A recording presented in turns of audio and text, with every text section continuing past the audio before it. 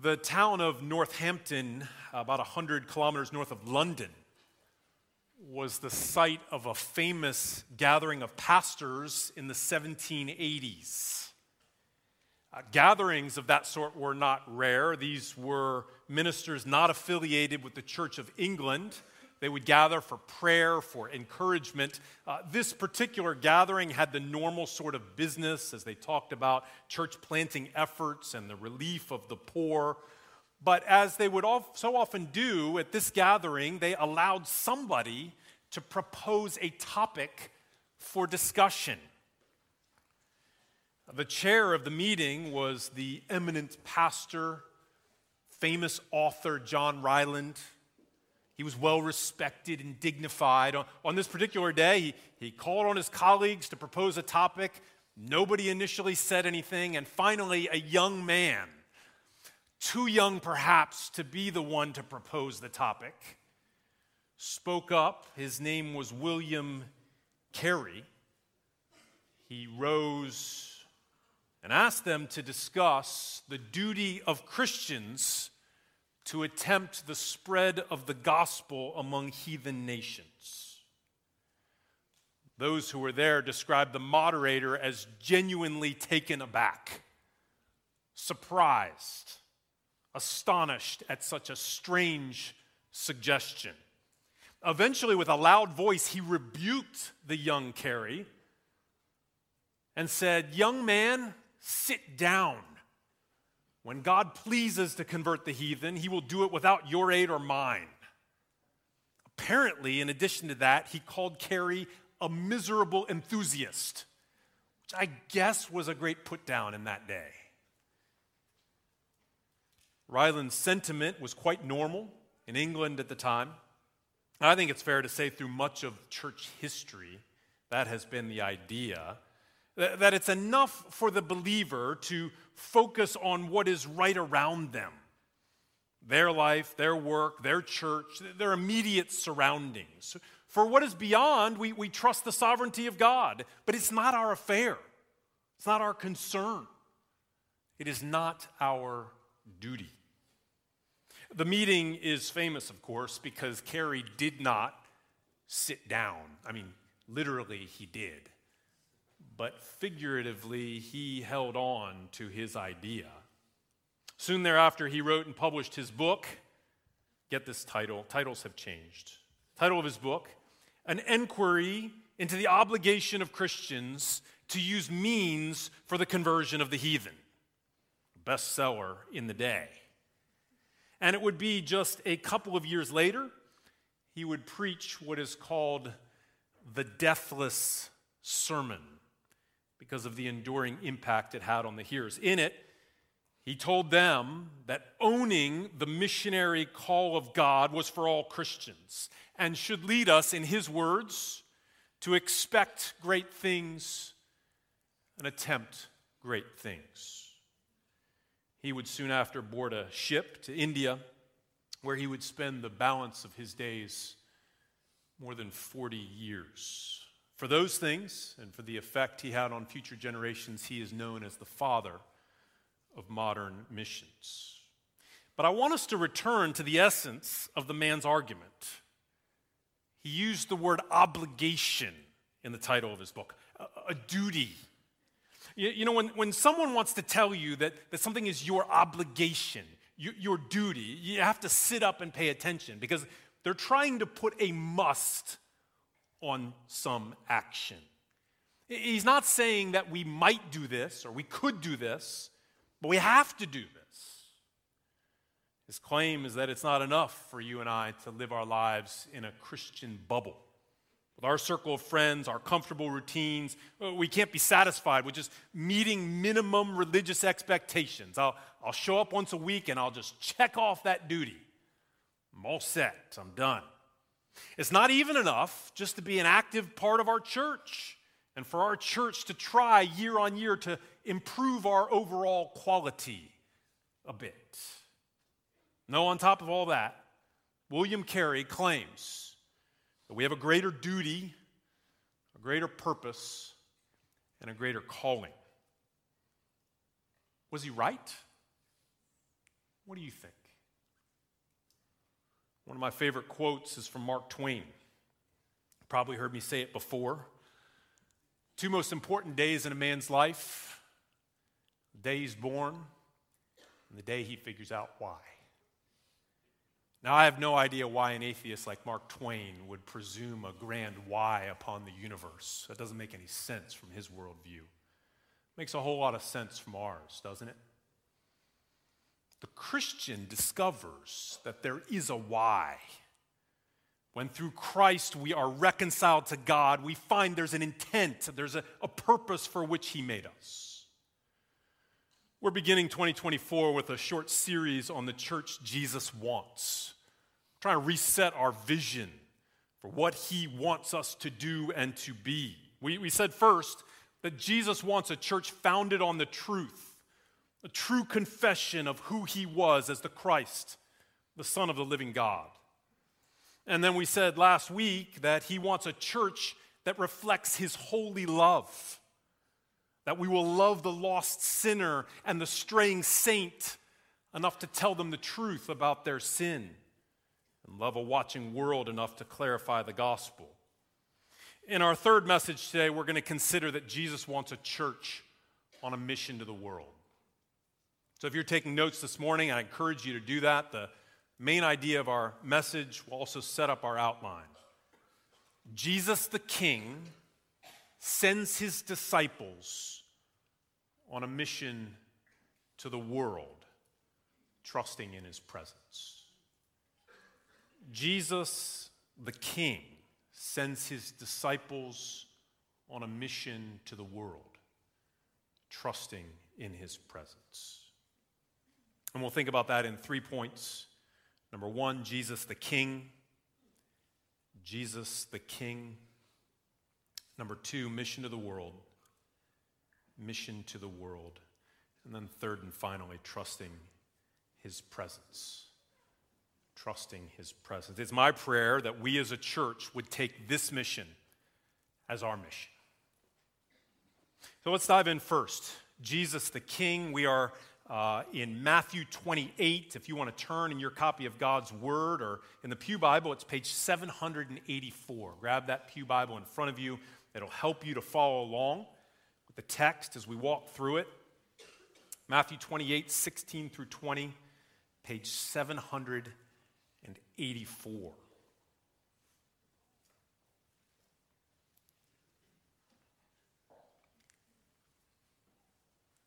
Now the 11 disciples went to Galilee, to the mountain to which Jesus had directed them. And when they saw him, they worshiped him, but some doubted. Jesus came and said to them, "All authority in heaven and on earth has been given to me." We'll stop there. When last the disciples were together, they were running for their lives as Jesus was arrested. They would have watched the events of the crucifixion from a distance, at least some of them, if they weren't in hiding. They would have heard about it. Grief, darkness, despair would have been theirs. And the fact that there are only 11 mentioned here reminds us of Judas' betrayal, doesn't it? So a cloud hangs over this reunion. This is the second post-resurrection appearance of Jesus to his disciples in Matthew's gospel. So the two Marys had encountered the risen Jesus as they were returning from the empty tomb.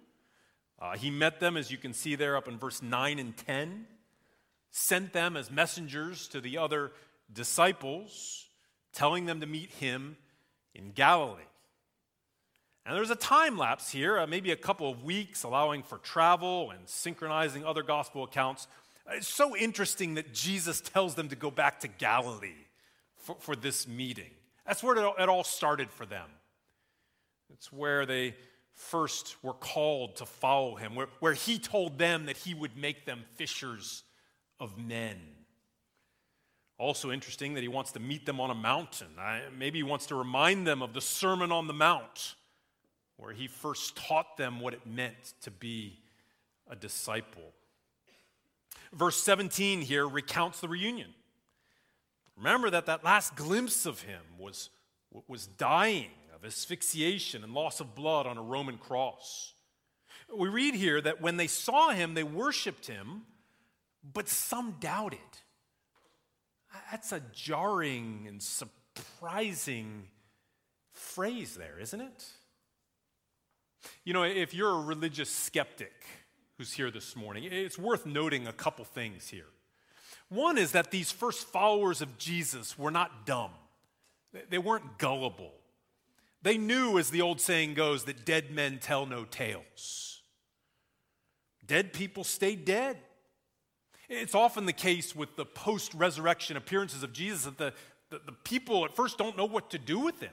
There's nothing in their experience that prepares them for it. The other thing I want you to note is that Christianity does what no other religion does, to my knowledge.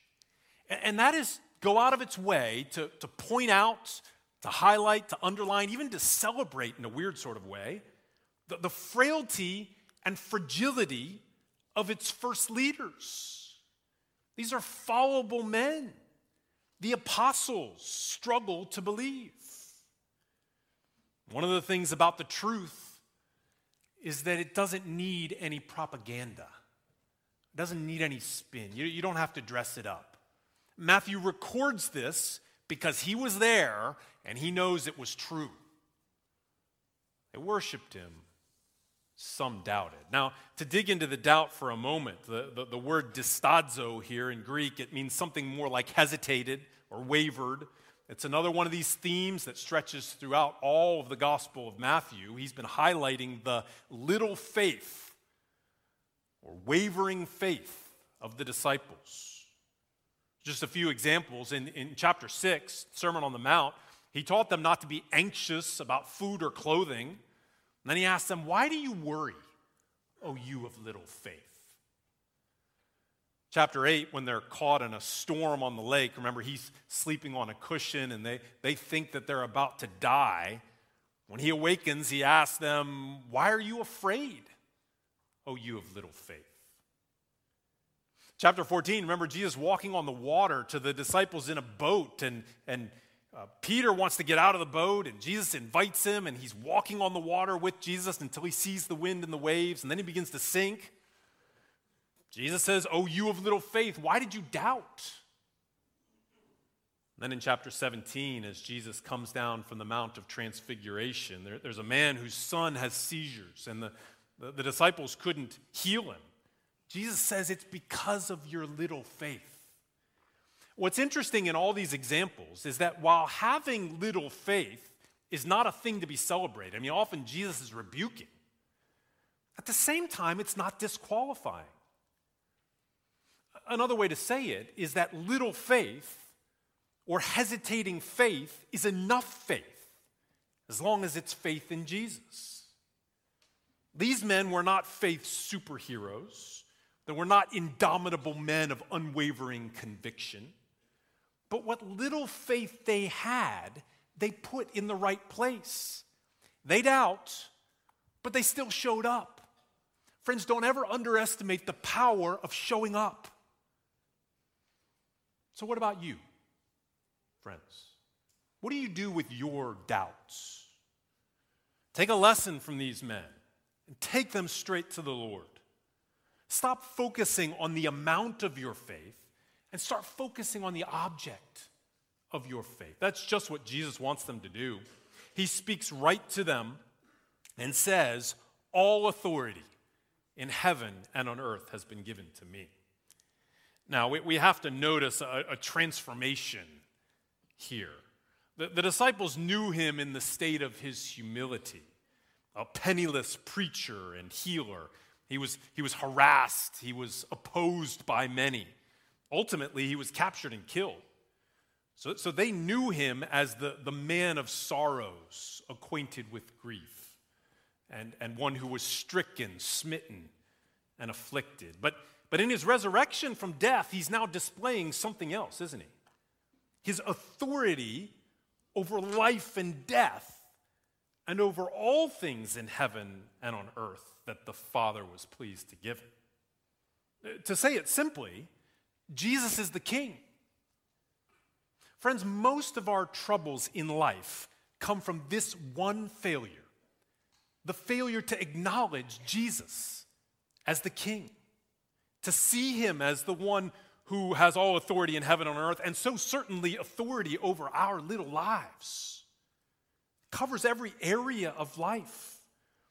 It seems so many are confused about what it means that Jesus has all authority. I'm a Christian, but I don't really go to church on Sunday. What? Well, he says you should. I'm a Christian, but I've got my own view of sexual ethics. That doesn't really follow, does it? I'm a Christian, but I do what I want with my money. Well, when we think in those sorts of ways, we're engaging in a sort of selective amnesia. You didn't make yourself. You certainly didn't redeem yourself. When we think that way, we're losing sight of the most important fact in the universe, that Jesus is the King with all authority. So let me ask you, do you live like that is true? That Jesus is the King? Now that question makes all the difference for what follows. Let's consider, secondly, this mission to the world, and look at verses 19 and 20. Go, therefore, and make disciples of all nations, baptizing them in the name of the Father and of the Son and of the Holy Spirit, teaching them to observe all that I have commanded you. These two verses are what is known as the Great Commission, and that's the right word for what's happening. Jesus is sending his disciples on a mission. That's what a commission is. These familiar words are remarkably brief, clear. He covers the what, the where, and the how. I want to double click on each of those. First, the what. The mission is to make disciples. Many have observed that grammatically, in Greek, make disciples is the main verb. That's one word in Greek. The surrounding verbs are all participles. Sorry for the grammar lesson, but the ing verb, the participle, is a helping verb. So going, baptizing, teaching. You can't see it with the go in most English translations because they rightly want to preserve that it's part of the command to go and make disciples. But the key is to realize that it's not go and get people to make decisions for Jesus. We're not counting statistics. We're not satisfying ourselves with hands raised or aisles walked or intellectual agreement. A disciple is a learner or a follower. In the first century, the word often literally meant to walk around following a rabbi, to listen to what he taught and copy his manner of life. Here, Jesus is extending the idea to those who weren't able to do that with him specifically, like these first followers were, but to those who would, by faith and not by sight, be his disciples, be his learners and followers. Here, they're commanded to tell other people about him, and so introduce them to who he is, to what he teaches. The goal here is to persuade others to follow him like you have. Now think about your own story for a moment, your own testimony, becoming a disciple of Jesus. How many people helped you get to the point where you were ready to do that? I would bet it was a lot. I mean, some of them may have spoken to you individually, maybe a family member or a friend. Others maybe taught you in a more formal setting, could be a Sunday school teacher or someone to preach to you. Still others did things that you saw. You watched them. I was listening to a friend's testimony one time. His name was Talkai, and he was talking about this guy, John, who had explained to him a little bit about Jesus, told him something about the gospel. But he wasn't really interested at the moment. The next day, he saw John out on campus picking up some trash that wasn't his and putting it in the bin. And he said that as he stood there and watched John do this, he started thinking about what John had told him the day before. It ended up starting him on the journey to faith. I love that sort of a testimony where word and deed combine. Friends, we print testimonies here as people join the church. I want you to read them because we want to celebrate the stories of how the Lord has worked through many circumstances and many people to bring us to faith. So make disciples. That's the what of the mission. Secondly, where? We see that here in the phrase, of all nations. The Greek is panta ta ethne. Ethne is where we get the word ethnic in English. It doesn't refer to modern nation states, political entities. It's rather smaller ethnicities, tribes, families. We should connect it in our minds all the way back to the book of Genesis chapter 12, where we read that the promise was made to Abraham that all the families of the earth would be blessed through him. So the mission is not just to persuade a few people in a few places to be disciples, but to keep working until people in every place and among every people are following Jesus. It's therefore a global mission. Think about the fact that for these first disciples, living in an age where information technology was not a thing, right? I mean, their ability to know what was happening farther afield, it just came from letters or from word of mouth. But that didn't stop them from kind of organically leaning into places where the church was not planted. I love the story of the Philippian church. You know, Paul shows up, he preaches the gospel, a few people believe, they form a church, and then almost immediately, you know, Paul has to move on to someplace else. They start sending him money. There's no fundraising campaign whatsoever. It's like, well, we've got a church here now, but Paul's heading down the Greek peninsula to Thessalonica and other places. There's no church there. Well, he needs money to go do that. Let's send him some money. These guys are so crazy. Even later on, Paul says in 2 Corinthians that they begged. They begged to participate in the work of seeing churches planted, strengthened. Took it as a part of their mission.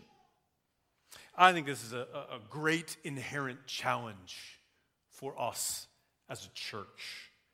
I mean, we're surrounded by some of the neediest places for gospel outreach on planet Earth. This church has a history of supporting missions and missionaries. So this is in our DNA. But there is so much more to be done, friends. The past that we look back on with great encouragement doesn't necessarily do anything for us in the future. We as a body are going to have to lean into the needs that are around us. More education is needed about the state of church planting in Malaysia and in Myanmar. More fervent prayer for the challenges of many parts of Indonesia, Vietnam. I think our great danger has to be in becoming comfortable here. It's quite easy to be a Christian in Singapore. I'm thankful for favorable laws and security and wealth. Thankful for a comfortable building to sit in here. But we're stewards of those blessings. Friends, our primary geographic concern should not be where to take our next vacation. The thing that moves our hearts, that we spend time and energy thinking about and praying for, should be, where's the church need to be planted? What could we do about it? So there's a what, make disciples. There's a where, of all nations. There's also a how. How do we make disciples of all nations? Well, we've already said that telling people about Jesus is inherent in persuading them to be his disciples. So we're going to have to tell people who he is and what he's done. We're going to have to tell them the good news about Jesus Christ, that he's the eternal Son of God, that he's one with the Father and the Spirit, that in the fullness of time he became incarnate in the womb of the Virgin Mary and is uniquely the God-man, that he lived a life of perfect righteousness, and that he died on a Roman cross and took upon him the wrath of God against sin, your sin and my sin. That on the third day he rose again from the grave and then ascended into heaven where he sits at the right hand of God the Father Almighty. That he will come again to judge the living and the dead, and that by believing in him, the worst of sinners can be saved, can be pardoned of all that sin, and become a child of God. Proclaiming that good news is the first step to making someone a disciple. It might be the person right next to you. We're to look first right around us, our family, our neighborhood, that next door neighbor, the favorite hawker center stall that you go to, the person who sits next to you at work, those who are in your NS batch. It starts right around us. Don't make this rhetorical. Make this practical. Who do you aim to talk to this next week? Write it down. Share it with someone for accountability. Ask them simply, do you know about Jesus Christ? What do you think about Jesus Christ? The mission begins there, but it doesn't end there. We move outward because the all nations pushes us that direction. And here we need help to think and to plan. This is where the church comes in. Somebody's organizing block visits, so we join in that. Another person has an idea for using badminton as an outreach, so we join that. There are certain sectors of Singapore that need gospel outreach. We're interested, we pray, we join. But then we have to think even further, beyond our borders. Places where someone's going to have to physically move, maybe using their job, their work, to live somewhere more needy for the gospel. Or perhaps they're going to be sent there full time as a missionary, share the gospel and plant churches. This is what we call a missionary, a person who's sent to an unreached people or place for the purpose of proclaiming the gospel and planting churches. We pool our money together and we join other churches to send people to go. I prayed before I started for David and Gladys Chang in Bangkok. There are many more that we support. Make it your goal to know them, to pray for them, to send them messages of encouragement. But it doesn't stop there, because we need a new generation of people who will go. Many of us need to support them and pray for them. So going and proclaiming, we can pair together in this how of making disciples. But then there are two more pieces to the puzzle. To going and proclaiming, we add baptizing. The word in Greek, it's not a religious word. It simply means to immerse something in water. You baptize your clothes for washing in the minds of an ancient Greek. But John the Baptist and even other Jewish religious leaders had popularized baptism as a symbol of being washed clean from sin and being renewed with a heart of repentance towards God, trust in God. And so Jesus adopts it here as the sign that a person has become a disciple. It's an initial act of faith and obedience. And notice that this baptism is in the one name of the Father, the Son, and the Holy Spirit. The word Trinity is not found in the Bible, but its teaching is abundantly clear. There's only one God. The word name here is singular. But we can rightly speak of God the Father, God the Son, God the Holy Spirit, for the three are both united and distinct. So the Father is not the Son, and the Son is not the Spirit, and the Spirit is not the Father.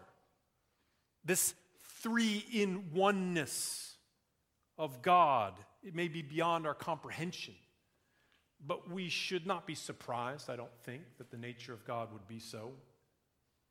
And yet faith in God's nature as triune is what a person is being baptized into. It's what they must believe for the baptism to be real. And that's why we and other gospel-preaching churches always baptize in the triune name. A small church about 12 hours from now in central Ohio, my oldest daughter will be baptized. Won't be there, obviously. I don't know the pastor who will do it, but I know what he will do. He will ask her if she believes that Jesus is the Christ, the Son of the living God.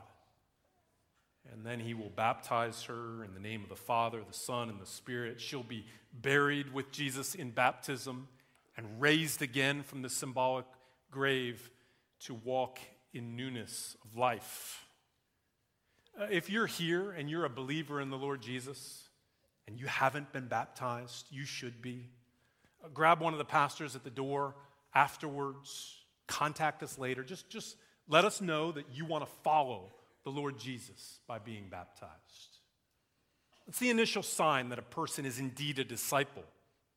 They get baptized in the name of the triune God. One more thing we should say as we consider the meaning of this sign is that in the Old and New Testaments, there is always a sign of God's covenant with his people. It's circumcision in the Old Testament, baptism in the New. And in each case, the sign of the covenant includes you as a member of the covenant community. You don't take the sign of the covenant and then go be a lone ranger out there somewhere. That's why Paul in 1 Corinthians 12 says we're baptized by one Spirit into one body. And then he speaks of us as one body in many parts in the church. That's why it makes the most sense of the Lord's teaching on baptism for it to happen in the local church. There are exceptions out on the mission field. I think it's unfortunate in our day that this initial covenant sign, baptism, and then the ongoing covenant sign of the Lord's Supper are used by so many groups and organizations independent of any ecclesia, any church. They shouldn't do that. It empties the sign of much of its meaning. So baptizing is a beginning, but Jesus tells us to build upon it, doesn't he? He says, teaching them to observe everything I have commanded you. Notice the comprehensiveness of the command. Everything I've commanded you. Not just the explicit words of Jesus in the Gospels. It's a small fraction of all that Jesus taught to them. The rest of the New Testament is the teaching of the apostles, those followers of Jesus. Teach it all. Paul told the Ephesian elders he endeavored to teach them the whole counsel of God. And that's so much of our labor here. We try to pour into the gathering, the corporate gatherings of this church. Every Sunday we want to preach faithfully from different parts of the Bible, from Exodus to Hebrews to Isaiah to Matthew. We want to sing songs filled with biblical truth. We want to pray meaningful prayers. In our equip classes, we want to pick up a more topical teaching about important things, how to spend our time, our money, how to raise kids, how to do evangelism. And then in community groups, we try to get each other conversing about the scriptures, connecting it to our lives. And that's the goal. Not information transfer, but life change. I'm not trying to give you a PhD here. We want to teach you to obey all that Jesus has commanded, to observe it in your life. Maturity for us is growing both in knowledge of biblical truth and how we live it out in the power of the Spirit. So have you learned that Jesus came not to be served, but to serve and to give his life a ransom for many? How does that apply to the washing of dishes in your house? It should be just that specific, shouldn't it? Have you learned that the second coming of Christ and the glories of heaven are a place of eternally increasing joy? That's wonderful, but you got to apply that to the putting off of anxiety about the possibilities of retrenchment and your struggles financially. This is the commission. The what, the where, and the how. Let's try to keep it clear in our minds. It encompasses all the outreach that we do locally, and then further afield as we try to learn what the needs are and ask what resources we have that can be bent towards those ends. It encompasses the building that we do here as we try to take disciples from baptism to maturity, obeying all that He's commanded. But friends, this is our mission. It can't be outsourced to anyone else. He didn't give it to parachurch organizations. Christians are free to form organizations to help and to serve the church. Those organizations work best when they realize they're not the point.